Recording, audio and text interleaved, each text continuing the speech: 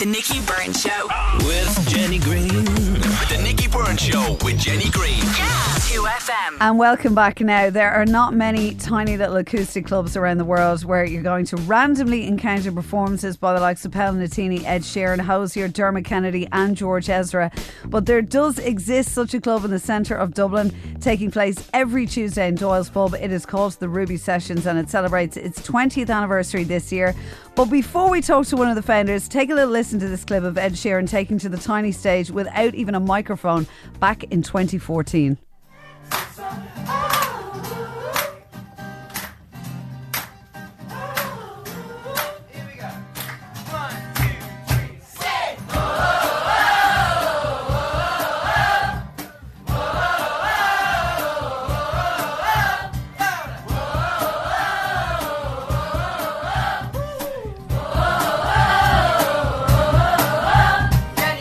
Unbelievable. That is Ed, of course, performing Sing with a very enthusiastic, starstruck crowd. And joining me now is co-founder of the Ruby Sessions, Conor Donovan. Conor, how are you? Very good. Thanks for having me on. Thanks for coming in. Long time no see. So I suppose, were you there that night? I was there. You were there every Tuesday. I know, but I was just checking for that night in particular. And what was it like? Was it kind of, obviously you knew it was going to be a big night, I'm sure. Yeah. So I knew it was going to be a big night. The weird thing about that was his second time playing with us, and I'd been on to him a couple of days before, and it was all going to happen. But he was actually in Madrid that day, so we announced that we were going to have a special guest, and people were like, "Oh, I wonder if it's Ed." And then all over social, it was like, "No, it can't be him because he's in Madrid." Amazing. That's what you want. Then maybe 2 hours before doors, he texted me and was like, "Yeah, I'm sorry, just a bit delayed in Madrid here." And I was like, "You're still in Madrid?" And he was like, yeah, I'll be there. So yeah, and then he rocked in 2.5 hours later. So yeah, it was a really special night. It was amazing. So for anyone who doesn't know, explain the Ruby Sessions and the concept of it and where it came from. So myself and Niall Muckian started the Ruby Sessions all April 13th, 1999. Mm-hmm. So nearly 20 years ago. It's an acoustic music club, happens every single Tuesday upstairs in Doyles. 4 original acts play each week, and that's been the same premise since the very start. I mean, we set up the night initially. There's all these open mic nights that existed, and then back in '99, certainly pre-Facebook, pre-YouTube, pre-Instagram, people kind of forget nearly pre that and how difficult it was to get your music out there and to get your performances out there. Now everything's online, but back then that just didn't exist. Absolutely not. And we kind of felt we could slot in slightly above the open mics and put a bit of PR behind it, and we would book the acts well in advance, so it's not an open mic. All the acts are booked in advance. So, and the premise and ethos is exactly the same now 20 years later. Obviously we've grown a lot, but it's still in the same room, and it's still run by myself and Niall. And tell us about that room, because it's such an important part of the night, and it's why it works. And I've no doubt obviously people have asked you to go bigger and move it over the years, and I think the room is probably what makes it so special.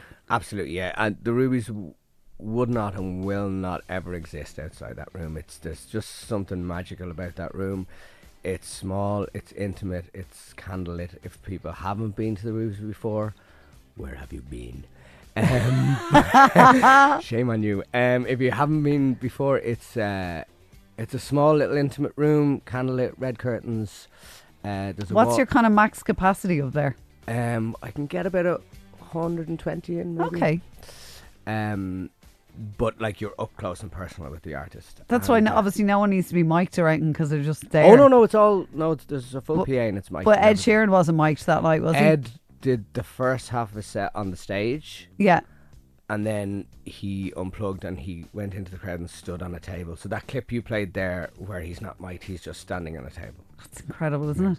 So when it's a 100% silent listening crowd, apart from when Ed goes, "You're allowed to sing," but normally it's like, we have a no talking policy. So it's and I think I find that a lot of artists, when they come in from all over the world now, they say nothing like this exists where I'm from. I'm over from Australia, or I'm over from Ohio, or I'm over wherever, and we don't have anything like this over there. So yeah, it stood the test of time. It was tough in the early days, but I'd say it was tough to get, especially get the word out there, because now you can put a gig on, and as we said, you can put it on Twitter, you can put it on Instagram, people know about it. But when you don't have those avenues, you're kind of, how did you start out advertising? Was it notices up in places, or what was it? remember that website boards.ie? Yes, still exists. Does it? Yes, it does. Yeah. Well, there's probably old listings of it. That's how we used to put up the lineup every Tuesday on boards.ie.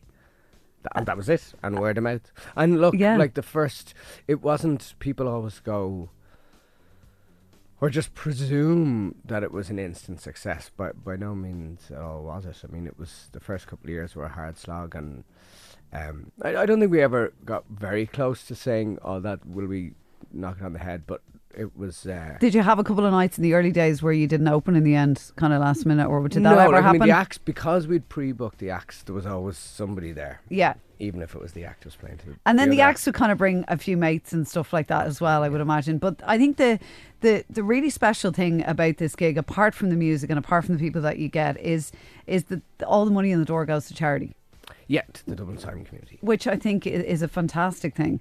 And does that must enable you then to get some amazing acts that otherwise would be, charging extortionate amounts, but people are like, well, look, if it's for charity and you're not making anything out of it and nobody else is, then and I'm in town, I'd love to do it. Absolutely, yeah. And that has, I mean, I think that was probably 2 or 3 key decisions that we made over the years. That was probably the most important one, and the one that has stood us the best over time, because exactly, there's no way we can pay an Ed Sheeran appearance fee or a Mumford & Son appearance with fee. 120 people in a room. Yeah. So it's been great, and the Ruby Sessions, while now it is known internationally, the Ruby Sessions started off as a Dublin night in a Dublin pub, and the Dublin Simon community is a Dublin charity, and it will always go to them. Tell us about some of the acts then that obviously people listening now would know that started out in there, that were kind of before they became big. I know obviously Hozier was certainly one of them anyway. Yeah, Andrew was in with us before he was... Hozier, the superstar. The juggernaut. Yeah. That is Andrew. That is Hozier now. Like back in the day, Damien Rice was just a guy who used to come in and play a few songs every couple of months. And then obviously O came out in 2001 and he exploded.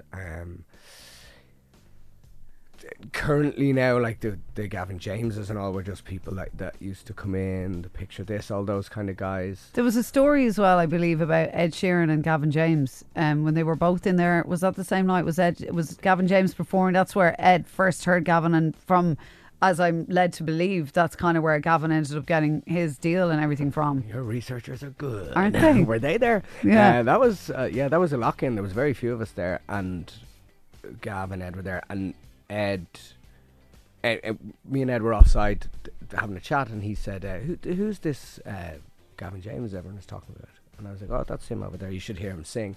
And maybe an hour or two later, a guitar was going around, and there was just like a lock-in kind of jam session, and Gavin sang, and they became friends, and they swapped details. And then I think Ed maybe a year later sent a tweet out saying something like, oh, record labels, if you're not paying attention to this guay, pay attention now. Acid Gavin. And I presume, obviously, it's a small room, so Gavin knew that Ed was there. And Gavin was flying home from a gig in London, so missed Ed's show, right? But texted me and was like, can you get me in after, because I just have to meet him. So I did. Because I just wonder, it must be nerve-wracking for him even getting up performing in front of him, knowing, that kind of way. You always feel that with people. Absolutely. But I mean, Gav can sing, so so no bother to him. No bother. Do it in his sleep. So tell us, is there any big plans now for the anniversary, for the 20th? So the actual anniversary is April 13th, which I think this year falls on a Saturday. So we'll probably, myself and Niall, might go out and not run a gig that night and have our own little celebration. But we have some very, very special nights planned throughout the course of 2019. We're not pinning ourselves down to one night. Okay. There's some a lot of returning acts from our Wall of Fame, a lot of big names. Some of them me and you have mentioned today are coming back this year.